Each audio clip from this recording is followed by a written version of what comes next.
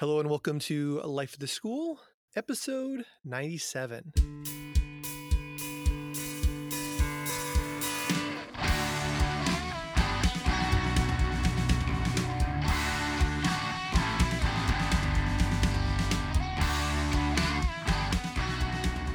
Hello, my name is Aaron Matthew, and I'm a biology teacher at Acton Boxford Regional High School in Acton, Massachusetts.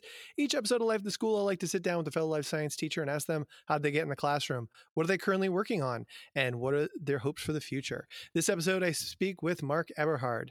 Mark teaches biology and AP biology at St. Clair High School in St. Clair, Michigan. In addition to more than 30 years in the classroom, Mark is the St. Clair High Theater Troupe's Director of Theaters, leading the school's theater program, next year being his 25th year doing so. Mark is also a longtime advisor of the school's student council.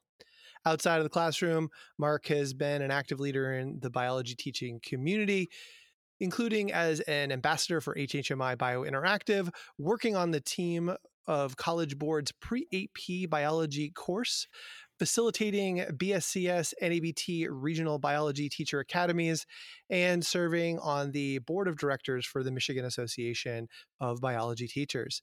Mark was recognized as the 2019 Outstanding Biology Teacher for the state of Michigan. You can follow Mark on Twitter at Mark_Eberhard. Welcome, Mark. Thank you, Aaron. Yeah, we were just chatting before I started hitting recording. This episode is going to come out right after school is over and right after we have done what will certainly be a unique read, at least unique for me. Yeah, it's going to be different for everybody. Yeah, so no getting together in Kansas City, and yeah, it'll be interesting. I think, I always say to people, they're like, why would you score these tests? And I was like, I always learned so much from the kids by doing it. And I'm certain that that's going to be true this year as well, but it will be sad not to be together with all the members of the biology teaching community. Yeah, last year was actually my first year. I tried to avoid it for a long time. I didn't think I would like to sit down and score tests, but I actually enjoyed the experience last year. And like you said, found it very informative. So yeah, decided to come back a second year. Yeah, and I mean, this will be my third year doing this scoring, so I'm a relatively newbie too, compared to, I know some of my friends who've been doing it for, years and years and years, Right. that got in on the early side. But yeah, I definitely was surprised how much it shaped my thinking and my teaching the next year, having gone through the experience. And I'm very grateful that I got involved in it, because I think that, especially when they changed the CED this past year and they were talking, and I felt very comfortable with the language of the AP. And I think it's such an immersion in the experience that you become much more comfortable in the language of the test, which, ultimately serves your kids pretty well. Sure. I also really appreciated the level of detail and sincerity that the College Board put into the process. It was good to know that our kids were being treated very well when it came to scoring the test. Yeah. And the number of people who, really truly live that mantra that every test is a kid is really, really apparent when you're in that room. Yes. Yeah. So it's gonna be as I said, it's gonna be a different experience. But as I said to some people who were like, "Oh, you're still gonna do that?" I was like, "Yeah, I still think I'm gonna learn." So and this year of all years, I certainly want to do my best to help serve the kids who struggled through the uniqueness of this spring and the challenge of pulling off this test. So any way I can help serve back to those kids, I'm grateful to help. So. Yeah, and then the other thing that we had in common was we were both part of that group who did the live streams that Lee Ferguson put together. Yes. Yeah, I think you were like the second one, maybe. It was the second or third one. Yeah. I Yeah, had the pleasure of doing the cell energetics, which was a lot of material to cover in approximately 60 minutes. Yeah. I did the labs for the first 6 units, and I just blurred through, and I was way over 60 minutes, and that's not even. There was a time when I was starting to put it together. It was like, oh well, I'll put in the labs from 7 and 8, which are evolution and ecology, which would have taken me another half an hour to do all the labs that connect to those. But yeah, it was. I was describing to Hannah Hathaway, who who did one of them as well. And I was like, wow, that was like the most nervous I had been in a long time. And I record things all the time. um, but Gotcha. it was Well, a lot of pressure. hopefully we provided something that was useful to the community, which I think we did. Yeah, but the feedback I got from both kids from my, my students who are pretty high end kids in general in terms of, I think they were in pretty good shape for the exam when we left out. But also just other teachers friends of mine who teach a variety of different places, they gave me positive feedback that their kids were using them, and it was definitely appreciated, at least amongst the bio teacher community that we're part of online. So. Well, that's nice to hear. Yeah. All right. Well, I wanna get into it, and I'm gonna try to make this as a COVID-free zone as possible. Although I know we're gonna get into a little bit about the distance learning and how our lives have been there. But I always like to start asking people how they got into teaching. So, you're next year will start year 35 for you. You told me, and I Correct. want to know what led you into the classroom. Did my undergrad at Michigan State, and it was always a two paths pulling me. I was always between veterinary medicine and going into education. I spent all my high school years working at a vet clinic. Um, had worked there for 5 years. Really was prepping for veterinary school. But I also had such a great experience myself in high school and had some really great role models. I knew I would enjoy working with young people. And so I sort of jumped back and forth there for a couple of years and finally settled on going the route of education. Um, I, at that time at least, felt, well, the vet med practice I had worked at was a lot of routine castration, spays, a lot of day-to-day same. I thought I need a little bit more diversity in my day, a little bit more unknown. And high school definitely provides that. So it was always a tough choice, but I'm not sorry that I chose education, and I've enjoyed being in the classroom all these years. Yeah, and so you predate me going in, and I know that my path into the classroom was considerably easier than people who are entering into the career nowadays. So, what was it like 35 years ago? You get your undergraduate degree in biology. Did you have to go get a master's in education? Did you have to take a couple extra classes? Did you just have to like fill out a form? What was the process of getting There a was licensure back there? Uh, Back then, I think there was about 3 or 4 education classes you had to take. Hmm. They were almost all theory based. I wouldn't say they were the most helpful. Um, there was one on science methods where you actually worked with a former teacher. That one I felt useful. Um, and then we had to do, if I recall right, I believe it was about a 12-week student teaching, Hmm. but that was part of your undergrad back then. At least now I know at Michigan State, it's a 5-year program. You have to graduate your undergrad. That then gives you the pleasure of having to pay graduate credit to go student teach. But it was about I believe it was about a 12-week student teaching uh, in a nearby school. Hmm. And that was pretty much all that was required. Yeah, so definitely an easier path to get in, but also as I've talked to a lot of other people, a lot less preparation, and as you Yes. mentioned, a lot less practical preparation. So I don't know your path. Have you always been at the same school, or when you got out, did you just magically fall into the perfect school that you're in now, or did you bounce around in a few different places before you found your Well, forever school? I myself grew up in the city of Detroit, pretty much Mhm. dead center city of Detroit. Mhm. And coming up, this is about a half hour north of Detroit where I'm at. So for me, it felt like I was going out into the boondocks to me.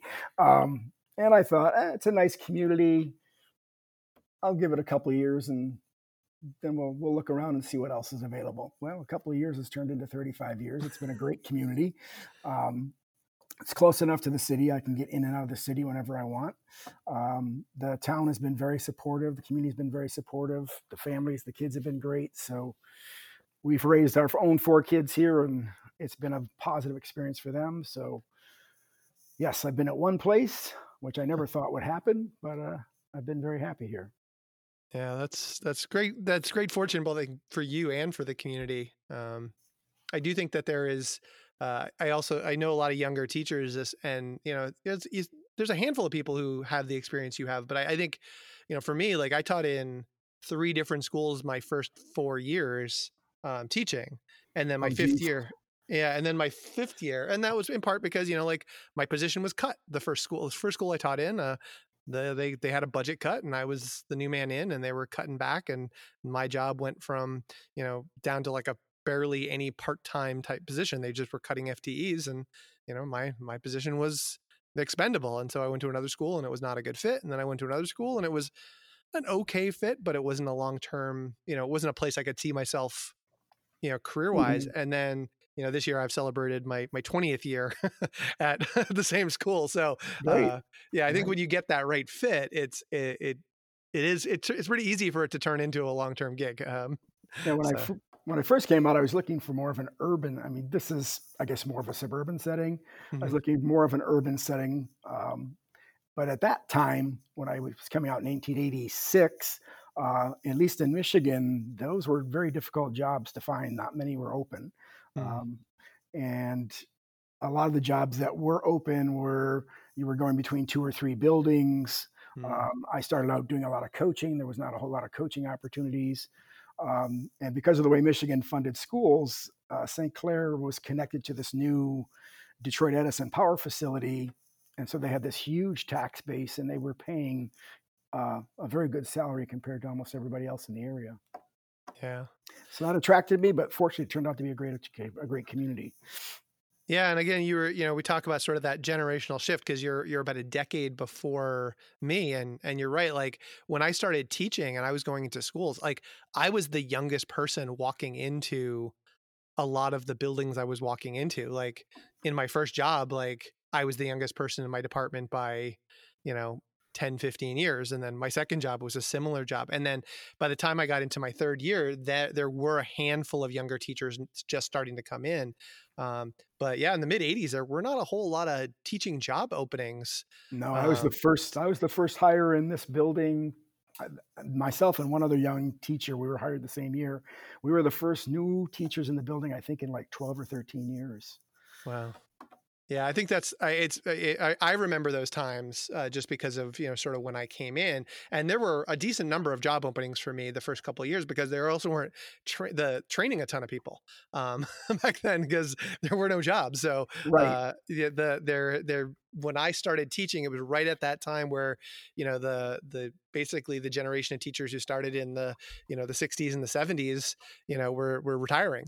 Um, but they were through the 80s between the cuts that they had to education and shrinking of staffs, there just weren't a whole lot of openings. So yeah, a lot of good fortune to find the right spot, but that sounds like it's been a great match. I hate to dwell on the question because I hate this question myself, but what is the retirement situation out in Michigan? Is it a case where you get to sort of decide, or are there financial incentives where you've got a ticking clock, or how does it work for you out there in terms It's of how long you want to teach? it's pretty much up to me.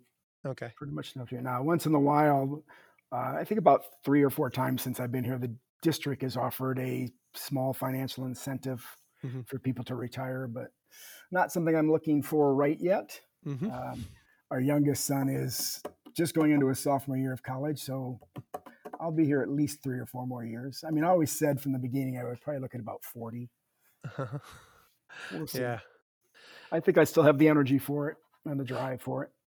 Yeah, I think the nice thing is that if you're enjoying it, especially later in your career, and you've been doing this like I have.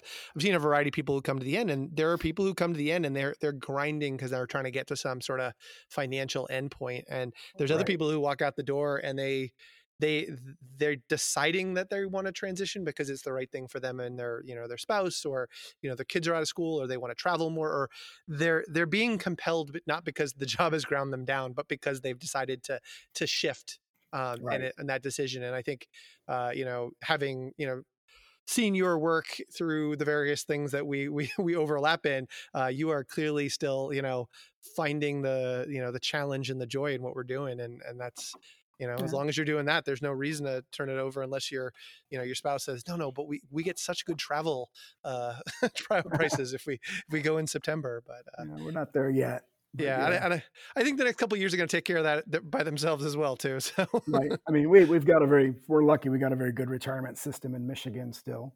yeah. Um, but I've got my eyes open. I'm not opposed to going and doing something different, but I have no problem staying in the classroom either.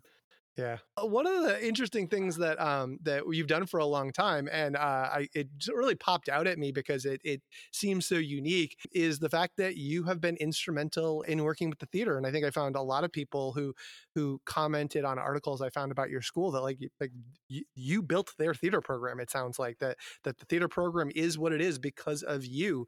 And you're going into your 25th year working with them next year, and I find that to be, maybe that's just in my isolated experience. That's a pretty unique marriage between a biology teacher and a theater director. And I'm curious both what led you into that role, and also maybe how does it impact your role either in the school or in the classroom? Well, when I first started, like I said, I did quite a bit of coaching. I coached football, I coached wrestling, I coached baseball, Hmm. and I coached for about 15, 20 years. Enjoyed it. But the theater program that had been here was fairly small. Hmm. But then the person that was doing it moved schools, and there was nobody doing it for about 5 years. And I've I myself had done some theater in high school, um, and I had an interest in it. Didn't know a whole lot technically, but I had an interest in it, and so I said, what the heck, we'll give it a shot. And so in 1996, yes, 1996, we decided we would give it a go. Um, and we started having some success. It was a lot of fun. I enjoyed doing it. Um, then I went to, when was it? Early 2000, 2000, yeah, 2000 through 2002, 2003.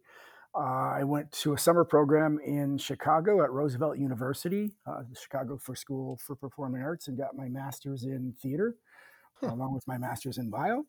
Um, and we have been doing at least 3 shows a year for the last 25 years. Um, we are just about at show 100. I think we're going to hit that this coming season. Um, and it's a great way to connect kids. I mean, I just looked at it. Not every kid can be an athlete. I love Mhm. athletics. I think it's a great endeavor for kids, but that's not for everybody. And every kid needs a way to connect in school. Every kid needs a way to find their place and make that connection. We all know if kids are connected to the school, they're going to perform better in the classroom. And for a lot of kids, the arts is their connection. The arts is their family. The arts is the way they connect to their Mhm. community. And it becomes a very important part of their high school process. And I think our kids are more successful because of it. Um, and it's a great way to explore all types of issues and topics. And we've tackled a lot of issues as a school through our theater program as well. Um, so, and it's always been in my teaching, even in the biology classroom. People will tell you that I think the creativity comes into the classroom from the theater. The storytelling comes Mm. into the classroom in the theater. The way I try to design my units is very much based on trying to tell a story. When I first did the BSCS NABT uh, AP Biology Academy, that was sort of what triggered it. They talked a lot about building a coherent curriculum, and that your curriculum needs to tell a story to kids. Um, and that just really clicked, and it really changed how I started teaching. Um, Mm. and Sean Carroll at HHMI always talks about the importance of story and why story is important for kids to get hooked on science. So I think the creativity of theater, the storytelling of theater is just a natural transition into the classroom for science. It's Yeah, worked well. I've got Sean Carroll's The Story of Life sitting right next to me on my desk here. um, and yeah, I can see that connection. I also, having done some coaching earlier in my in my career, I I also realized that sort of in theater, um, there's also a more diversity of roles that you can have. You have the people who are on the stage, but you can also have people who are Yep. working, the crew, and some people who work on sets. And there's so many that you have people who can do things as simple as being ushers, and there's a lot of different roles that can go in. And then when you think of diversity, I don't know if you guys do. We always have class plays every year, where Hmm. every class puts on a play, or student directed plays, or things like that. There are ways of sort of bringing in kids who want to try that role on, even if it's just for a few weeks, and they don't have Right. to have that. Like, I mean, today, if you want to be in high school athletics, you had to be an athlete before you got to high school. It's pretty rare to. Unfortunately, Yeah, yes. it's pretty. I mean, when I started, that wasn't the case. We would have kids who I remember coaching some ninth grade girl basketball players who I'm not sure had ever seen a basketball before in my Right. first couple of years of And teaching. that was pretty typical. Yeah, but those days have been, for the last, 15 years. That's just Yes. not the case. The kids come in and they've already got an athletic identity, and I don't think a theater identity is really there. So, and it's also there are varying degrees of commitment from, it takes over your life for 3 months to some A smaller couple weeks. productions, which might only take a few weeks. So, Right. uh, yeah, I think that's great. The idea of that, and it probably also has kids who connect with you who you probably wouldn't connect to. They may not be kids who would have taken, your AP biology course, but they develop and forge relationships with you in spite of that Correct. effect. Yeah. So Yeah. So I, for a school, a lot of schools in Michigan, we're shrinking a little bit, but we're still holding around 850 students. mm, For a school of 850, when we do our musicals, it's over 100 kids involved. oh, wow. So it's still a good participation level. Oh, that's great. Yeah. So I'm in a school we're shrinking a little bit too, but we peaked out a little bit over 2000. So we're shrinking down into the 1900. I think that they're expecting us to sort of flatten out around 1850 Are they? in Yeah, the next few years. we were at about 1,200 about 8 years ago. Yeah. Having been in a big school like this, I also know that finding identity is so important for kids in high school. And I went to a school that was closer in size to what you are teaching in now, and it's a little easier to find your niche in a school that's that size. Yeah, I always Uh, thought about 1,000. I thought was a nice number. yeah, Big enough that you had opportunities, but small enough that you could pretty much know everybody. yeah, yeah. And I'd say that that's one of those downsides, I think, to our size, is that aside from kids who take like honors in AP biology, or who have like a one or other two little niches, there's like large swaths of kids who will come through our school who I will never interact with, and that's just the nature of a building our size. Right, right. That's the case. And yeah, and I think that there is an intimacy to that school. I've taught in schools that size, but I would say that's one of the things that I don't like about my size, although there are huge benefits to being in a big giant school. Oh yeah, So there's pros and cons with both for sure. We have a sister school in our district, and we proposed combining the two schools so we could create a school of about 15 to 1,600. But the community was not having any part of that. They wanted their small town schools. yeah, yeah, and Massachusetts, it's been interesting to because I've lived in a variety of towns. I live in a town that is part of a 5-town region. I teach in a 2-town region. I went to one that was a 4-town region. So my whole life I've been around those, but I've also taught in some of the smaller schools and lived in some towns with smaller schools. And Massachusetts is definitely the benefits certainly outweigh the costs. If you can get that school up in the 1,200 to 2,000 size, Right. there's a lot more opportunities. If you're the right kind of kid. There's some kids who get a little lost in that size, but I think for Yeah. most of our kids, we're able to serve them pretty well that way. These are two neighboring communities that each have had their high schools for 120 plus years and Yeah. have been for 120 plus years pretty intense rivals. So the thought of becoming one or the other just didn't sit well. Yeah, yeah, and I've heard that that when the regionalization comes around, we just heard that there were a couple of towns that were combining, and one of the other ones they invited in, and it was that exact same thing, that these two towns have had a rivalry for so long I don't know that it was over 100 years, but it's one of those things that for generations the towns have had rivalries, and they were like, yeah, no, we can't combine into a single town. So we see the same things here. They're there. Gotcha. All right. Well, another thing that I always chuckle when I talk to Michigan folks, and I've had a few on the on the podcast over the years. They always have this thing that they talk about. Yeah, they're MABT, and I was like, no, MABT is the Massachusetts Association of Biology Teachers. As I write my notes in my MABT pen, that's not from Michigan; it's from Massachusetts. No. But you guys seem to have a great organization, and really you've been heavily involved in that. And I'm curious how I know that you guys you have some PD usually around in March, and then you have something that's over the summer. Based Uh-huh. off of some conversations that I've talked to some folks in the past about, I'm curious how you guys have been impacted in your organization and your planning for PD with the closures that you guys have been dealing with. Well, we typically, and we have just gotten the organization was really strong when I first started as a teacher, and Mhm. then sort of died out. And then myself and a handful of other folks, we got together and we've been rebooting MABT in Michigan. So we were about to do our fourth summer conference in June, which we've had very good support for.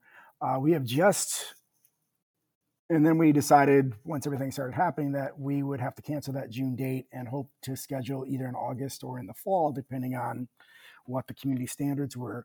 But just recently, we decided that, you know what, it's a good chance that we are going to be going back in the fall to either remote teaching and learning, or we're going to be going back to a hybrid of remote teaching and face to face learning.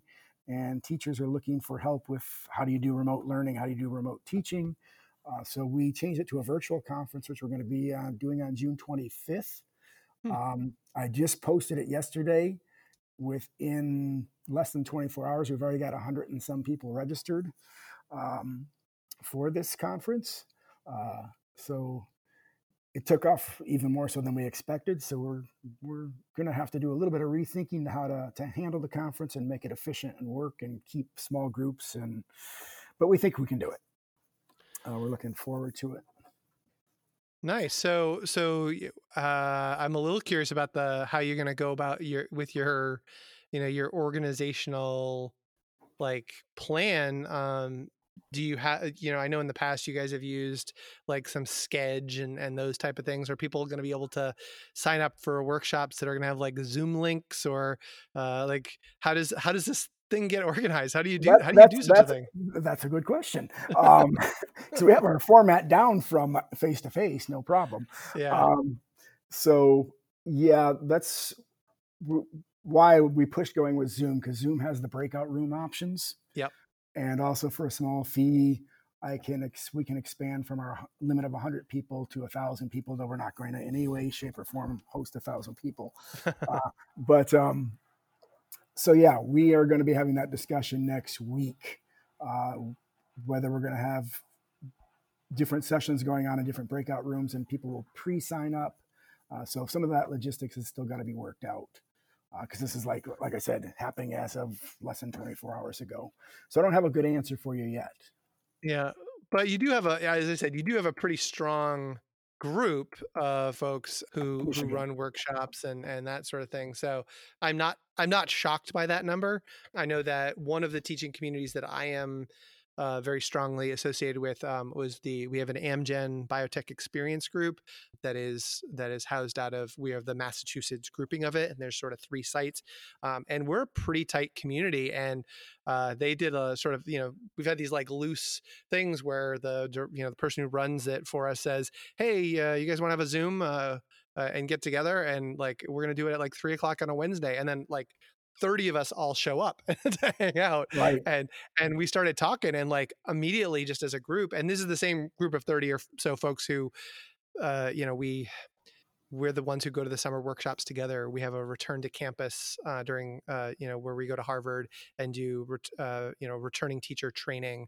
And Mm-hmm. it's just like a party. You go and hang out for a day with your friends from around, New England, really. And, we do Cool. workshops and we do stuff like that. And, it's become my local my local group, we have the Massachusetts Association of Biology Teachers, and a lot of those folks there are heavily involved in that. But I think a lot of teachers are, especially those who are heavily involved in PD, are like itching to do stuff, because like I know I was supposed to run a workshop down in Maryland at the end of this month, and that got canceled, and I was Right. supposed to go into a university and work on something, and I had like I was supposed to go away to UMass Amherst for a week, and like I had Right. 3 things on my docket that all got canceled. So I usually have 4 or 5 commitments in the summer that range from 3 weeks or 3 days to a week long too. yeah, So this will be the first summer that I don't have a whole lot, yeah. at least physically leaving this place. Yeah. And I started doing, for me, it was, I would say it was up 5 years ago, when my youngest got sort of old enough where it was like not a big deal to just send him off to camp. You know, he's a middle schooler now, but Uh-huh. when both of the kids were now old enough that if I like got on a plane and flew away for someplace for 3 to 4 days, like my wife wouldn't go crazy. Like it was manageable. Right. But up till that, it was like I was sort of full time on for the summer. I would put him in camps for a week if I had like something I had to do at school or, you know, things like that. But even then I was still around. But I would say about 5 years ago, they got old enough that I could travel and do that. And then since then I've pretty much booked, you know, between the AP Read the last couple of years and a couple of other workshops. And I've tried to travel a little bit, either to teach and present workshops or to go and attend something to help myself grow. And so just as you said, it's going to be weird not going anywhere. Right. But I Sitting was the on my, same way. When our kids were small, I did not, that was priority. I didn't travel. I didn't get to a lot of workshops. But as the kids got older, that became easier. yeah. Yeah. So does it sound like you guys are you guys got this virtual conference? I'm like I'm gonna have to start bugging some folks in a couple of weeks once you guys pull it off, because I'm gonna want to hear how that goes, because I know that NABT, you know, is supposed to be in Baltimore next Right. November, and I We'll know see how that it goes.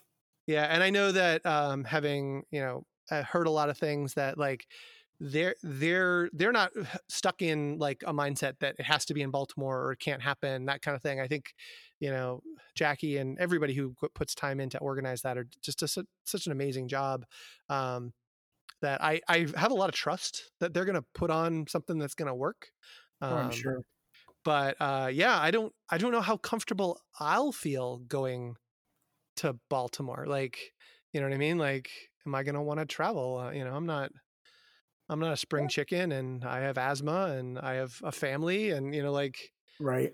and who knows what our teaching scenario is going to be like? Are we going to be, you know, can you imagine if I'm like virtually teaching, but then I'm going to travel to Baltimore? Like, you know, that's not going to work. I can't, you know, We'll see. As the numbers, if yeah, the numbers keep dropping, we'll be fine. But yeah.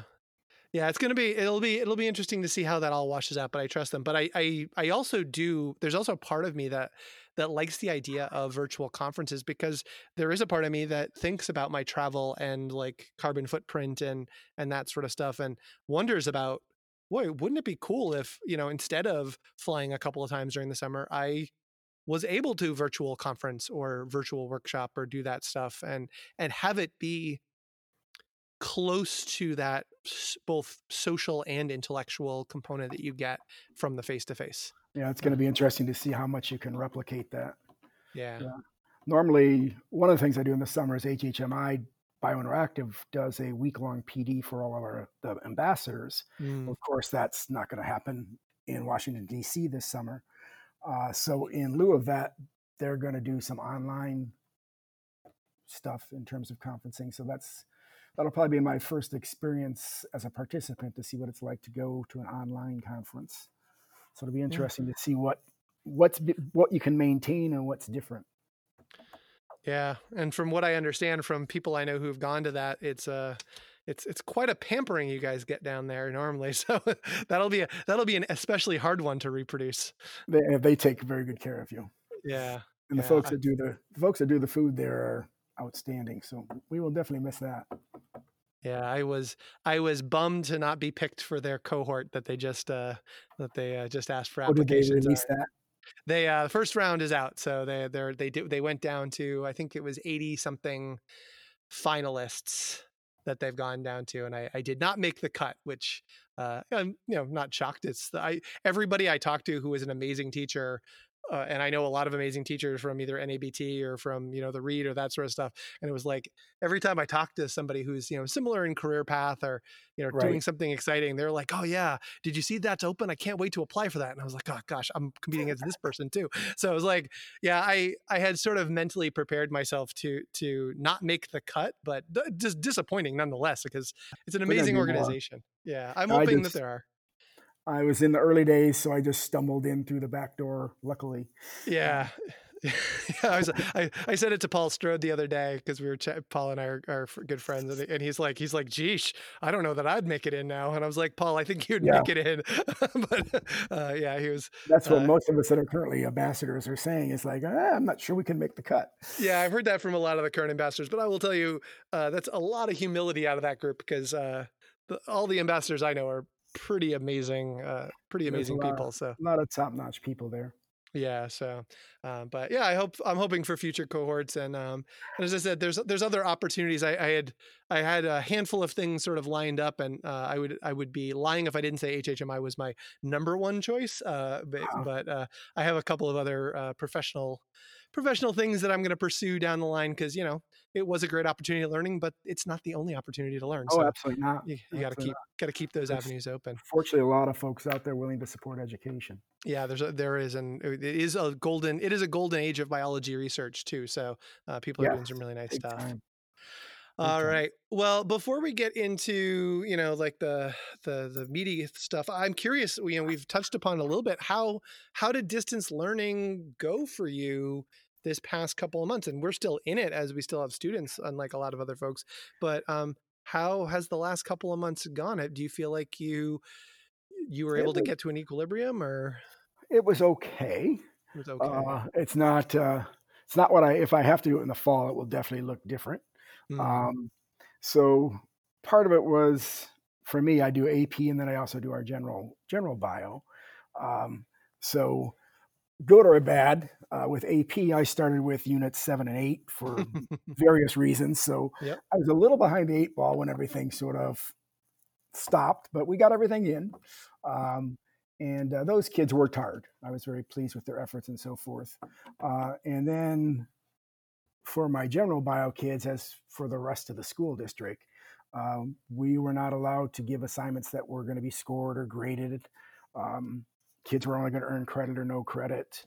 Hmm. Um, and so we, as a department, started to design lessons that got kids outdoors, that got kids out exploring nature, that got kids doing things that were more interactive. Hmm. And those seemed to be well received. We weren't trying to push any type of traditional curriculum out during the remote learning phase. Um, so we tapped into a number of good resources. We did some scavenger hunts. We did some stuff through the sorry, I'm blanking there. We did some stuff through Cornell's Bird Lab. We did some Hmm. stuff through the Monterey Bay Aquarium. Right. We did some stuff through HHMI. Um, so things that were getting kids to interact and not just, it wasn't filling out worksheets. It wasn't listening to me on a tape lecturing. We didn't try those types of things.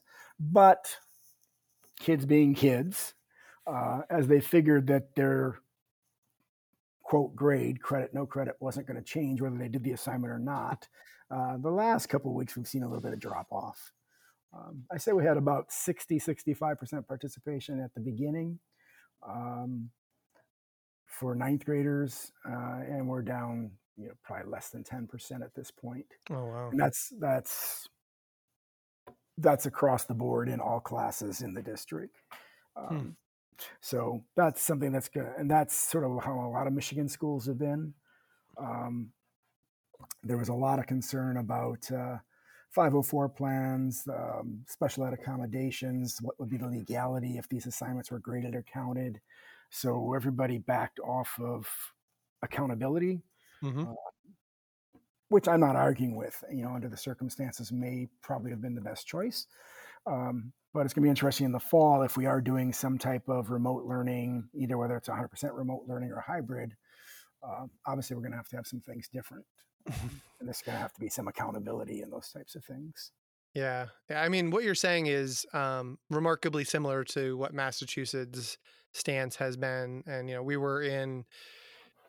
we were probably about 60%, maybe 70% of the way through our quarter three Same here. when we broke. So I think that was actually the hardest thing about what was going on, because it took us forever to figure out what to do with quarter three. Quarter four was actually pretty easy. The credit, no credit was pretty obvious. It seemed like that was some mistakes, but there was a lot of leeway and a lot of sort of up in the air to decide what to do with quarter three.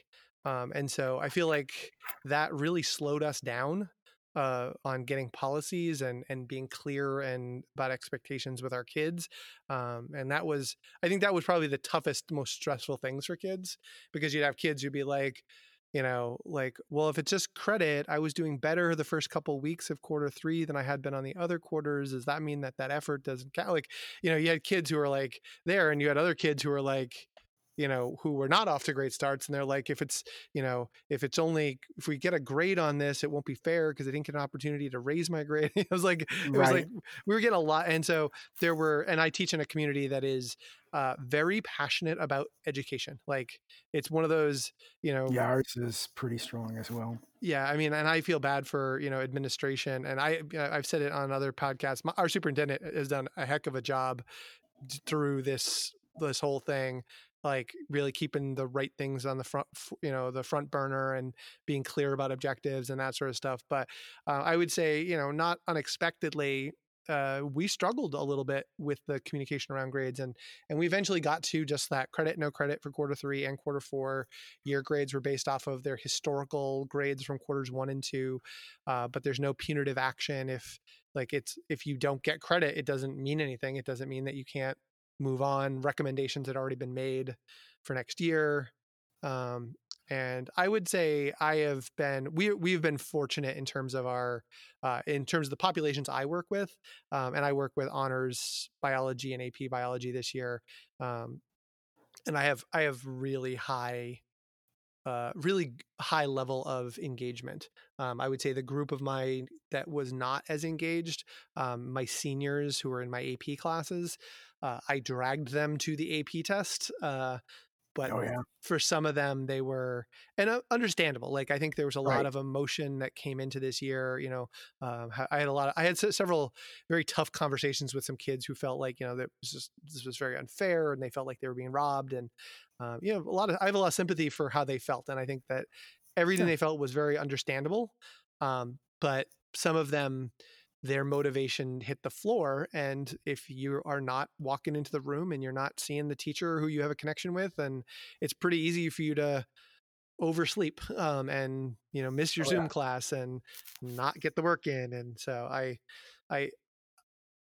I was probably a little softer on my seniors.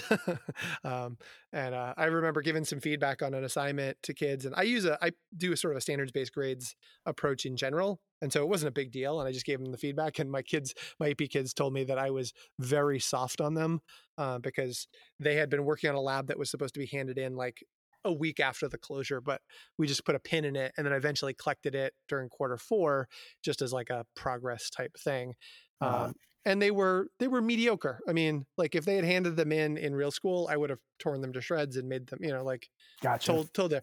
And they're like, you were soft on these. These weren't great. And I was like, they were okay considering the circumstance. Like, were they good? Well, in the case that you had to work together on this, and it's a pandemic, and you didn't get to be in the same space, and there was a month between when you actually finished the lab and when you wrote it up, and like, when you add all of the extenuating circumstances, were these okay? The answer is yeah, they were okay. Had we been in school, would they have been acceptable? Probably not, but they also would have been better had we been in school. So I think I've modified my expectations a little bit. But what you said about next year, my biggest concern is the reason that what we did worked was because I built community for 7 months. Right. That's the same here. And I am very concerned about Not so much with my juniors and seniors. So I'll have AP kids next year, and I can build community with AP kids because I've had most of them before, or they all know me. I'm a known quantity. But for Right. my freshmen and sophomores in my honors bio class next year, um, building community is hard when you're in person. I'm really worried about building community in an online space, and I think I'm gonna have to spend some significant time thinking about that this I would summer. agree. I would agree. That's one of the topics we're going to try to address at our MABT conference. Mhm. Yeah, because it takes a good month at least to just get routines established, get rapport established. Mm. And if you're only meeting online, boy, that's going to be different. Yeah, and I also New don't think challenging. it's a strength for me. I think that I'm really good at doing it with my older kids, but uh, I will say that freshmen and sophomores, that group that I have, my honors kids, um, there are years where I will have classes that just don't ever build they build a very loose community that I don't have great tight knit groups in there on a good year. So I'm worried about that. It depends Like, on the mixes. Yeah. yeah. I think there are teachers who, and I know there are teachers who are, they build that community and it's like, that is their strength. That is my strength is, I can break down a journal article. I can design a lab. Uh-huh. I can like do that. And I think it's one of the reasons why I build community really easily with my AP kids, because I build community through the work, and they've opted in to the AP level work. And so we build community around the work. Um, and Yeah. I think that I need to develop skills about helping build community around the kids a little bit more, especially for those younger students who honestly are very guarded, Oh because yeah. of how young they are and that sort of stuff. So, Absolutely. And with uh, the AP kids, I mean, I have mainly sophomores for AP, but the just the fact that they've decided to take that class and you have this common goal to get towards this national test is, I mean, that alone just starts help putting everybody with a common target, a common goal. It's a little easier, I think, in those situations to build community. yeah. Yeah. So, I mean, it's been, again, I tell the kids all the time, I appreciate their hard work, and I learn a lot from kids every year. And I think that's probably been my biggest takeaway this year is that, oh gosh, I guess I gotta get better at this community building thing with my younger kids. Cause I felt like I had been struggling with it this year in particular I also only have one honors section this year. My schedule, unusually, we had a huge sign up for AP. So I had a very AP heavy schedule this Gotcha. year. Normally it's a mix of honors and AP, and sometimes other things as well. But this year I'm almost all AP. And next year I'm going to go back to sort of a 50-50 between the two.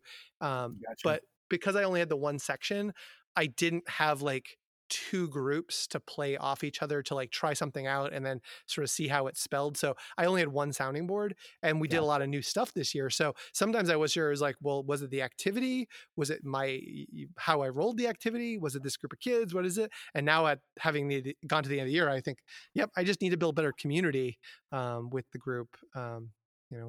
How we going forward. So definitely built that as a goal. Yeah. Well, anytime you're trying new material, if you can run it 2 or 3 times, that's Oh certainly yeah, going to be an advantage. huge advantage. All right. Well, let's, and you can put this in however you want to do, regardless of what next fall goes on. But assuming that comes a time when we are not in pandemic and you are back in the classroom, what are you looking forward to in your classroom in the years to come?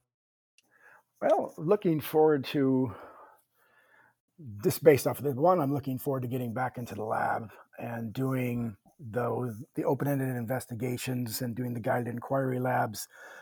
Because of the way AP fell this year, like I'd say half of the labs we didn't get to do in person this year. Mhm. Um, and that I really feel the kids missed out on some really good stuff.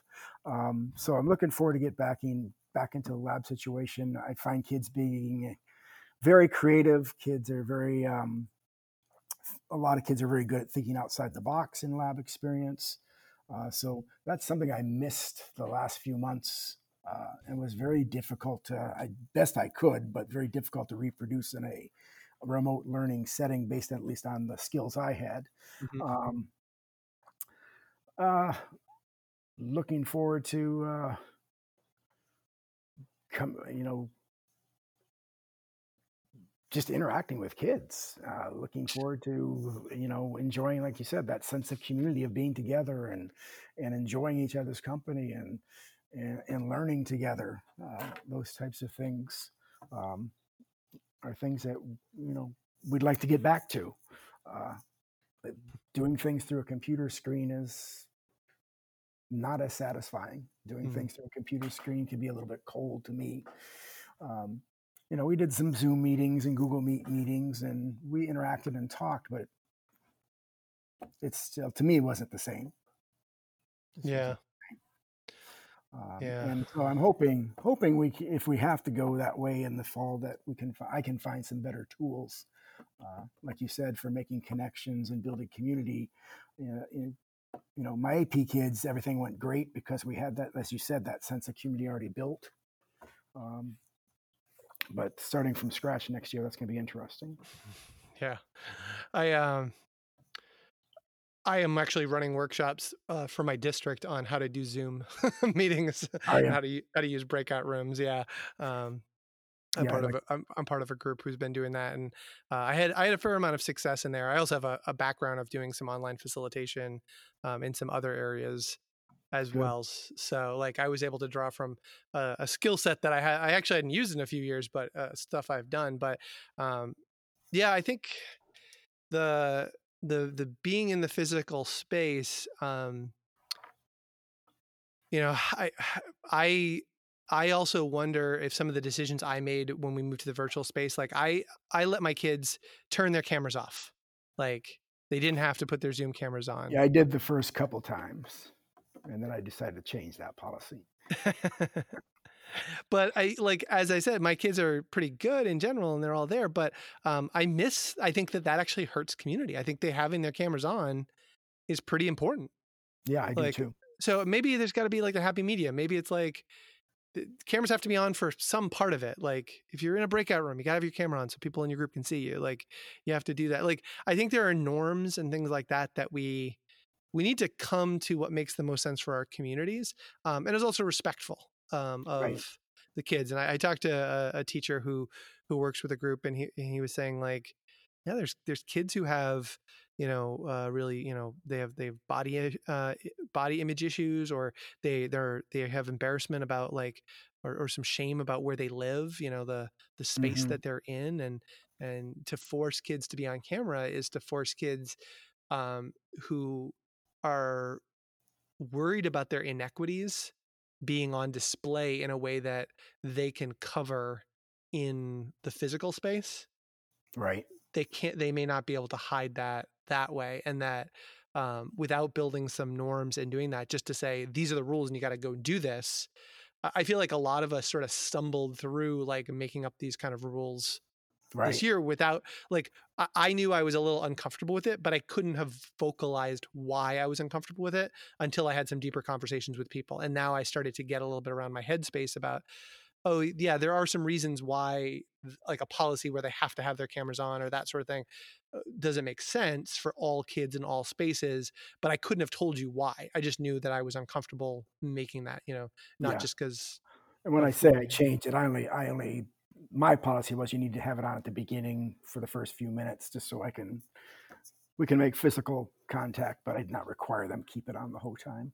Yeah, I mean, and that's a great adjustment to go to. I actually started saying to my kids that I would like to see them more, and that maybe we'll have an upcoming day where we'll try some cameras on in the upcoming days. And then when I said that, I said it to my honors kids, none of them turned their cameras on. I said it to one of my AP classes, and half of them turned their cameras right on. Like they were like, "Oh, yeah, I just have it off because I have it off." Like that's like that had become the norm, so they did it, and then they popped them on, and like all of a sudden I had 8 kids, out of my 16 juniors, 8 of them put their cameras right on. Like it was not a big deal for them. It just was a case that it was just, I have to come up with how that all works.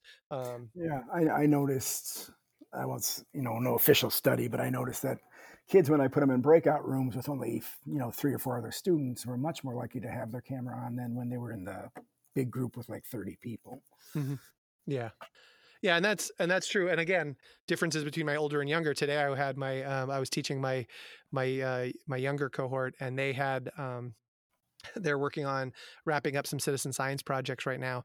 And so they have people who have the same citizen science project that they're working on. And I would go to groups, and some groups, like all four would have their microphones on, they'd be talking, and they were working on a shared doc. So their cameras were off, but they were all really looking at a shared doc. So I didn't really care about that. And I was like, great. And then I would go into another room and all their mics were shut off. Like, so they were all working on the same doc, but they weren't talking to each other. They were just talking through the doc then? They were just typing into a doc, Mm-hmm. not communicate. So like we didn't need to have the Zoom for them to do that. Like they weren't using the power of the platform that we were there so that they could talk and type and do that. Like I intentionally built the space to do a thing there. And then that was the other thing I've learned is that my decision about what was good use of synchronous time has really, really shifted over this time. So like today, for example, I really didn't do much leadership, but I put them in breakout rooms and had them work on stuff collectively in small groups that were common groups. And I had them work sort of parallel on those tasks, just like a group project if I was working in class. And they said I got really good feedback from them from having done that a couple times. So yeah, I think, we're learning. Did your kids meet synchronously all the time? So we have a schedule that we have 2 synchronous windows a week for each of our classes. So we have, our schedule is complicated. Normally we have a rotating drop schedule. So like we have 7 periods in the schedule, but you meet 6 a day, drop 1, and then it waterfalls. So like this period that's dropped becomes your first period the next day. And then we also have an alternating color scheme of skit days with our school colors of blue and gold. And that's for our labs. So I teach this year, my schedule is like extra nuts because I teach lab. And we tried something this year, which we're going to go away from next year we disentangled AP lab from AP class. So I have 4 sections of AP lab, but those are every other day. So it's like sort of 2 classes worth of AP lab. And so I have a blue A lab that meets once a week, and I have a gold A lab that meets once a week, and I have a blue D lab that meets once a week, and a gold D lab meets that once a week. But my C block, 1 blue and blue gold, I can meet 2 days a week, and my G I can meet 2 days a week, and my F I can meet 2 days a week. So it was like, it's pretty complicated. Yeah, and so it actually works. I think if you like, it's complicated if you live it. It's not that complicated. It's actually I thought it was actually a really elegant way of them handling our schedule and doing all that. But the idea of it is that we do not need to meet every day, right? With kids, and we do not need to meet every time we have one of those windows. But they encourage us to meet synchronously once a week with every one of our groups. Yeah, that's what we did. We met synchronously, and then pretty much everything I did, I also made sure it was available asynchronously. Yeah. And then, so what I would do is I post every Sunday night. I've posted a weekly schedule. And on that weekly schedule, I said, this is my schedule of what I'm expecting you to do each of the days of the week.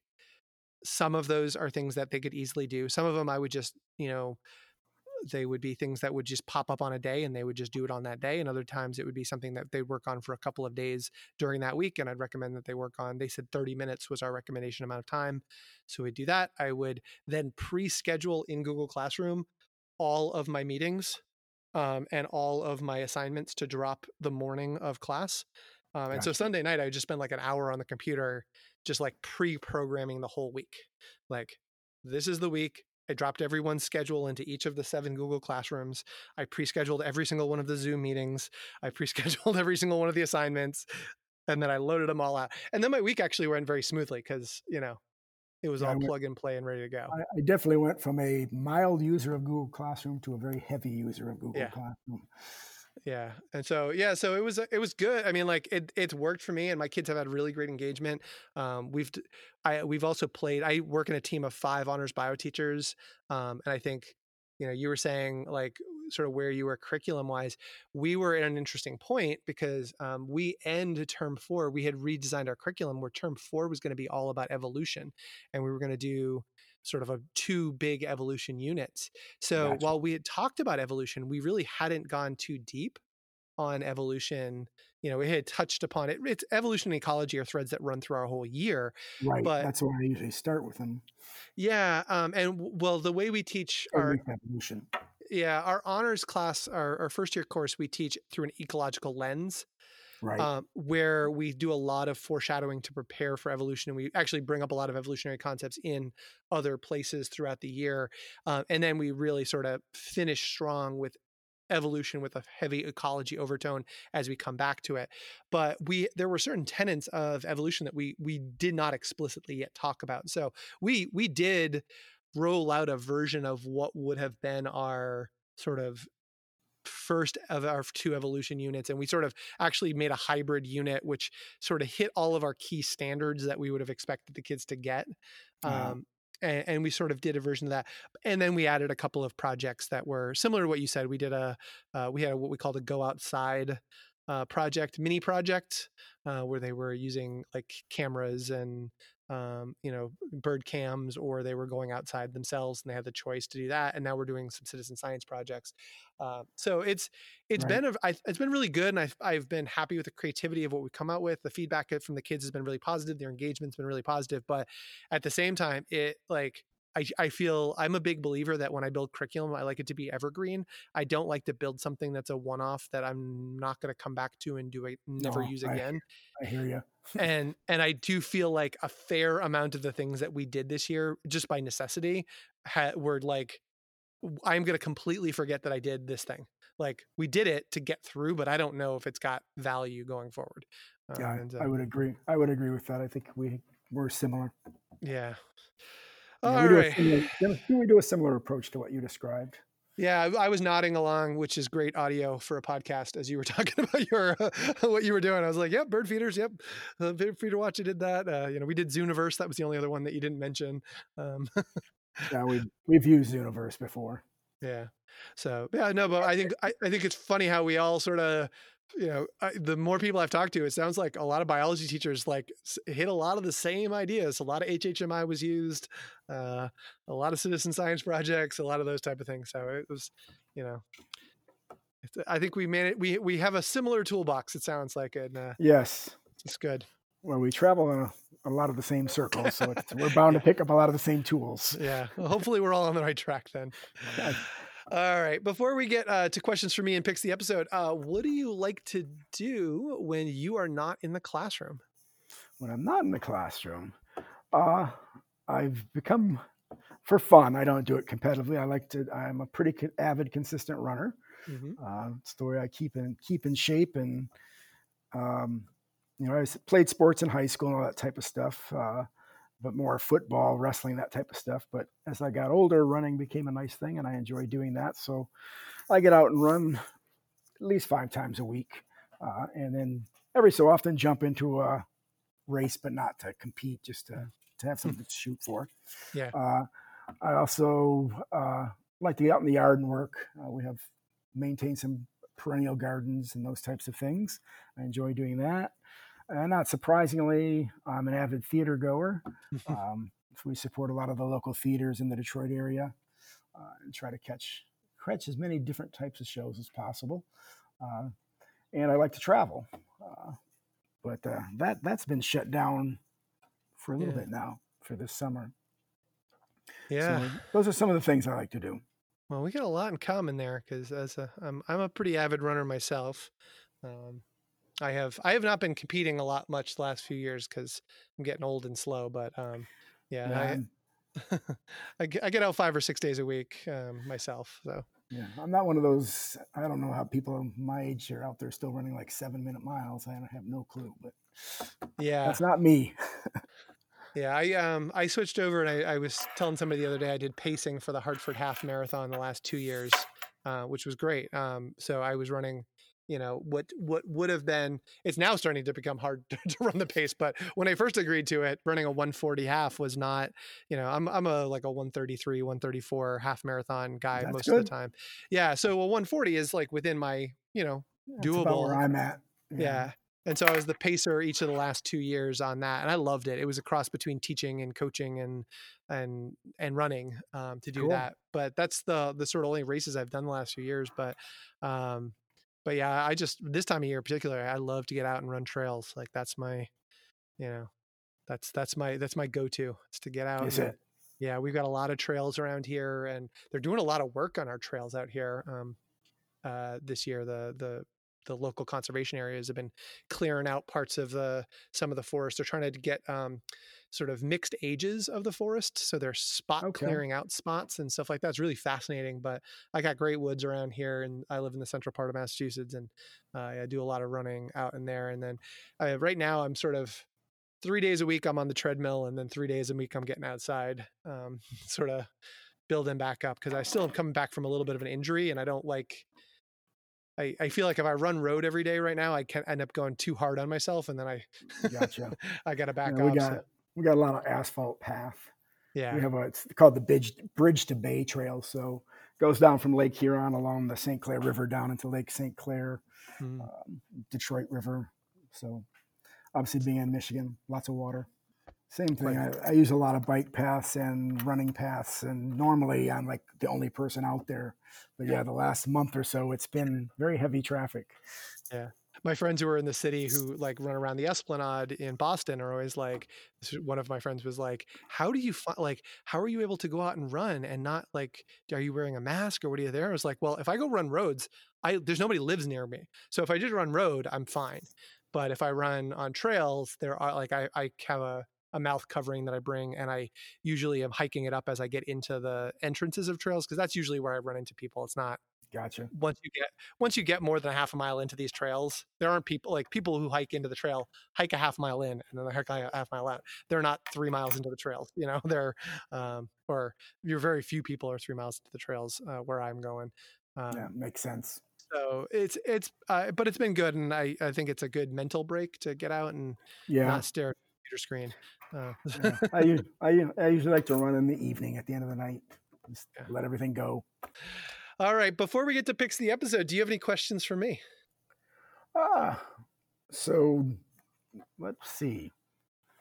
Well, you went through remote learning too. I think we pretty much talked about it. But what did you find to be one of your more successful remote learning strategies? If you were going to have to do this in the fall, what would you say was worth repeating? Yeah, I'd say the best thing that I was able to do was I'm somebody who does a lot of sort of small group work and a lot of challenge problems and a lot of turn and talks. Hmm. Like that's like a big part of what I'll do. So um, sometimes I do them as like a do now or some like an exit ticket time at end of the classroom type of thing. But very regularly, what I will do is I'll put a series of questions that tie to learning objectives that are very scenario type questions. Sometimes they're multiple choice, sometimes they're open response, and I have kids think about them and jot down some ideas, and I give them like a minute to do on their own, and then I have them do a turn and talk, and then I will solicit answers, and sometimes I'll have them, if it's multiple choice, vote for answers and that sort of thing. And so that's sort of something that I've been doing as well, but I've been doing it using breakout rooms. And so what I would do is I'd put together a slide deck of challenge questions, and then I'd put kids in breakout rooms and say, all right, here are the 5 challenge problems that have to do with what we've been working on the last 2 weeks. Go through and agree on like what you guys think the best answer is for this group, and way they would talk to each other like they would at a lab table or a group table.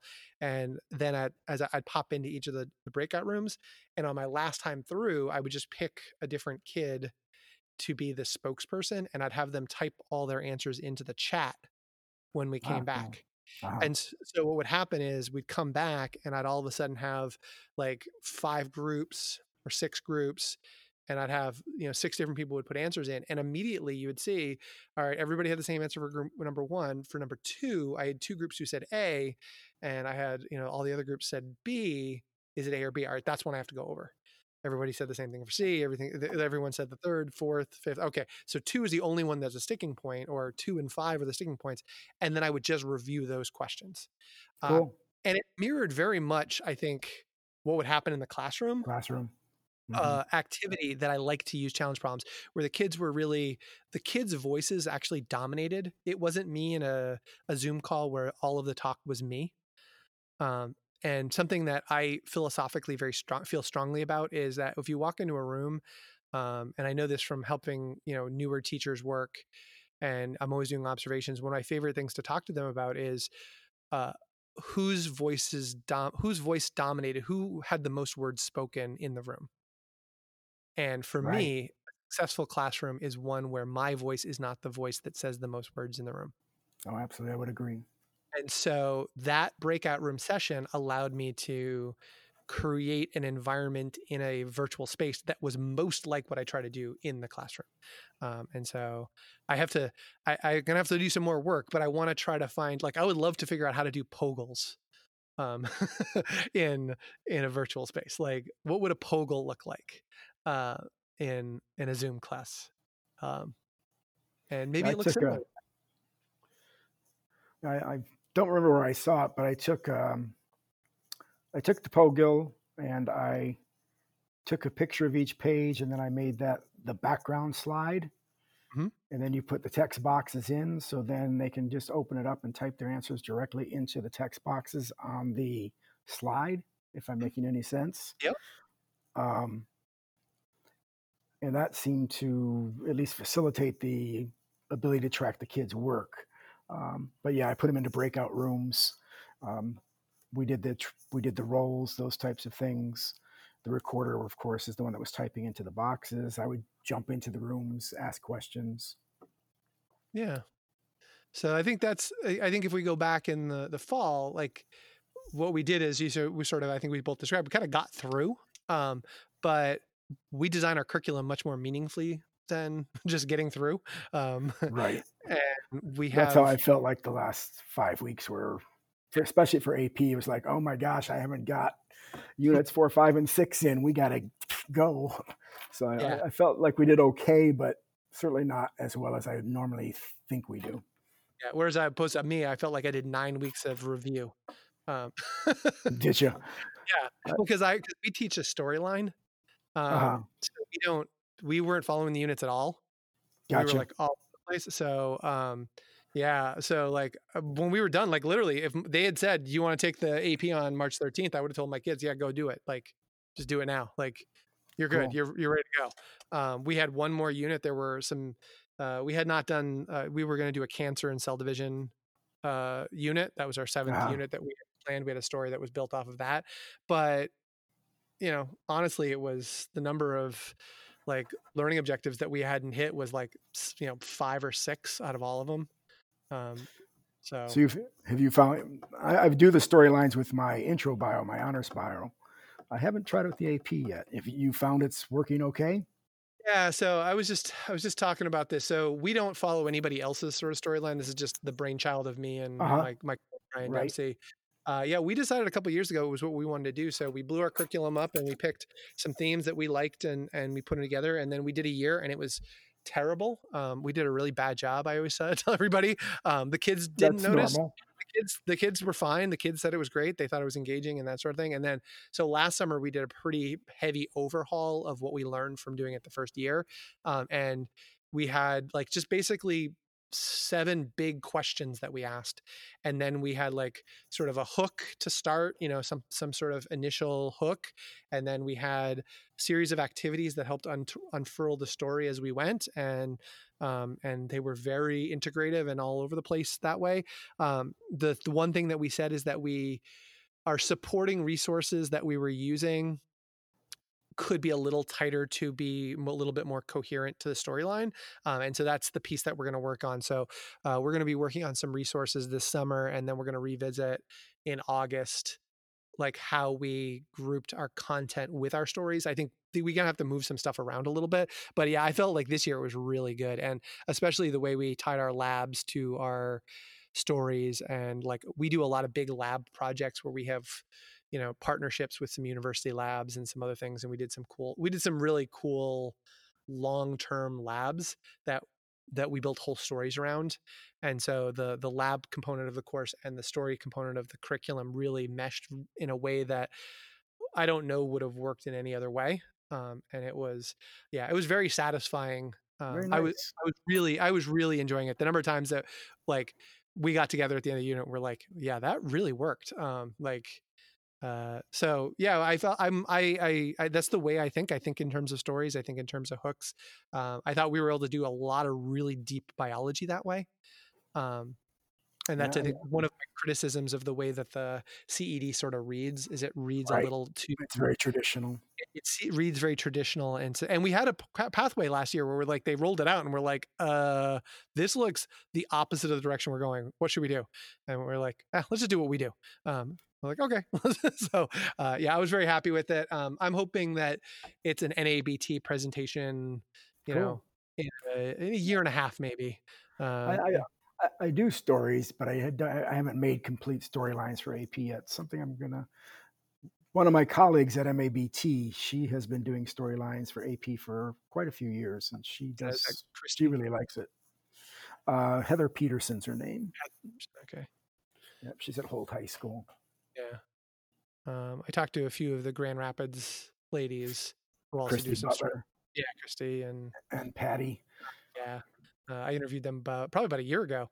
And they, yeah, we talked And stories with them. they do good stuff too. Yeah. So yeah, you got good Michigan people if you want to build your like fighting, I don't know, the Michigan versus the Illinois. It sounds like you're ready for a Big Ten Yeah, storyline there battle. we go. Yeah, Patty, Christy, Heather, they're all on our board of directors from ABT. Yeah. That's why it's been taken off. I got some good people. Yeah. All right. Well, we have gotten to picks of the episode. And Mark, what are your picks? Well, a couple recent ones I tried. One that I listed was something called Peer Grade. And Peer Grade is a free online program.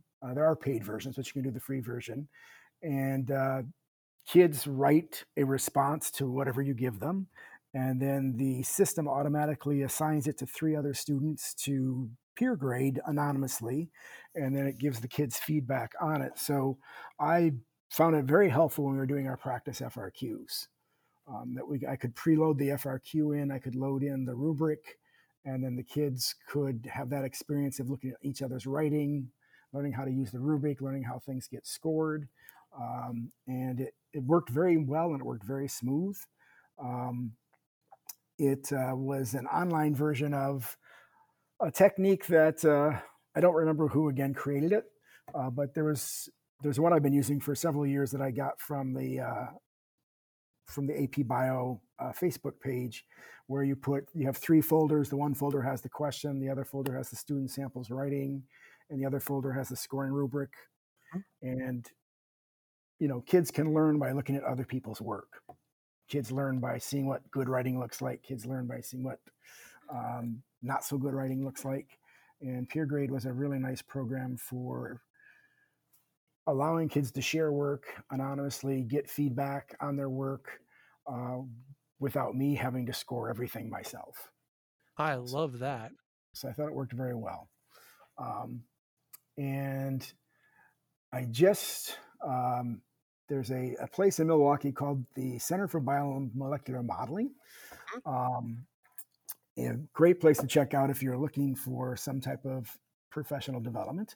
But anyway, I've been going there for quite a while, and they have a book club, and we are reading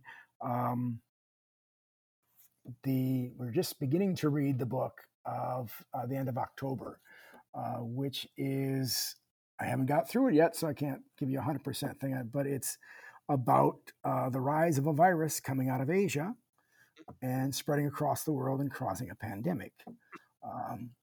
But it is very well written. It brings in a lot of biology in the process. Talks about other types of diseases and pandemics. It talks about how what does WHO do? What does the World Health Organization do? What does the CDC do? So I found it to be a very good book.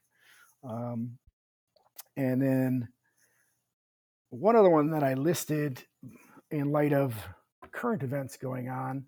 The last 2 years at HHMI, we've had the privilege of listening to a gentleman from Rhode Island University, Brian Dewsbury, who is doing a lot with inclusive teaching and about equity and diversity.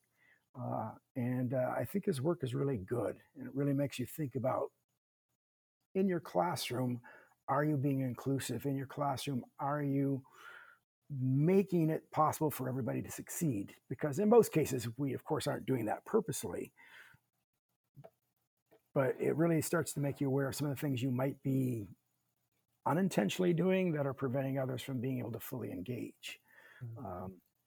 So he's got some good work out there, some good videos and some good papers out there that might be worth looking for if you're looking to find a way to make your classroom more inclusive. Yeah. Well, I think building off that inclusivity theme is actually my book. My school has always every year puts out a summer reading. We don't have mandatory summer reading, but they have sort of a recommended summer reading, and they have one that is sort of a little bit more YA focused, and then they have one that's usually a little bit more faculty focused. It's actually usually faculty recommendations, so that, and it's just sort of a common group, so that that, hey, if you're looking for summer reads, this is a group of books that people within our community are going to be looking at. And then they always host, we have a librarian who does a great job, who hosts like book talks and like book lunches the first few weeks that we get back, and like, oh, if you read this and you want to come and hang out and have a snack in the afternoon or during this period of time and talk about the summer read of this, feel free. And so it's always draws a handful of kids to every book. Cool. And they also bring faculty in. And this year, one of the books that they featured is Stamped, which is a remix. It's called a remix of the book Stamped from the Beginning. And so Stamped from the Beginning, which is Ibram Kendi's book, was a National Book Award winner. I want to say it was either last year or the year before, but recently a National Book Award. And so Jason Reynolds did a remixing of it and turned it into a YA version of it. So it is actually the two authors, Jason Reynolds and Ibram Kendi, and it's called Stamped: Racism, Anti-Racism, and You. It's a remix of the National Book Award winning Stamped from the Beginning, and it's it's the Ibram Kendi's books, how to be an anti-racist, and he's got just amazing stuff that's out there. I had already been sort of looking at Stamped from the Beginning as a potential book, but since this book has now appeared on my students' potential reading list for the summer, I've decided I always like to read one or two of the YA books, so that I have, again, some of that common book reading of what my kids may have been reading. It's in there. So I'm going to do that. And then just to make things a little bit more, transparent, maybe I'm not going to do it from the big box store in the sky. So I've put a link in my show notes to an independent Black-owned bookstore in Boston, but I also put a link to independent Black-owned bookstores all around the country. So if you're thinking about an anti-racism book that you might want to get, or something where you want to grow and learning more about other cultures, and maybe want to buy them from a independent Black-owned bookstore near you, I've provided both of those links in my show notes. Very nice. All right. Well, Mark, let me give my credits. So please subscribe to Life of School on your podcast player of choice. I always appreciate it. I think I'm supposed to tell people to rate, review, and subscribe, but I don't really care if you rate or review them, but I like subscribers because I like those numbers that I get to see of listeners out of there.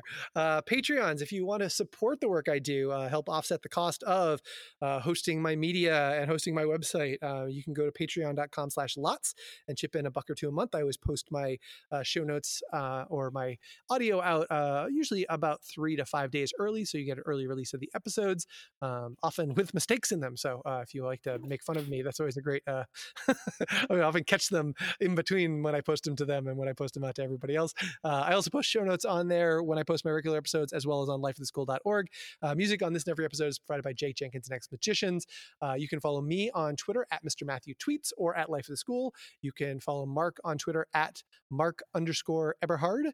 And so, Mark, thank you so much for joining me. I thought this was a great conversation. I really enjoyed it. Well, thank you. I enjoyed being with you. All right. So take care, everybody, and I'll talk to everybody soon.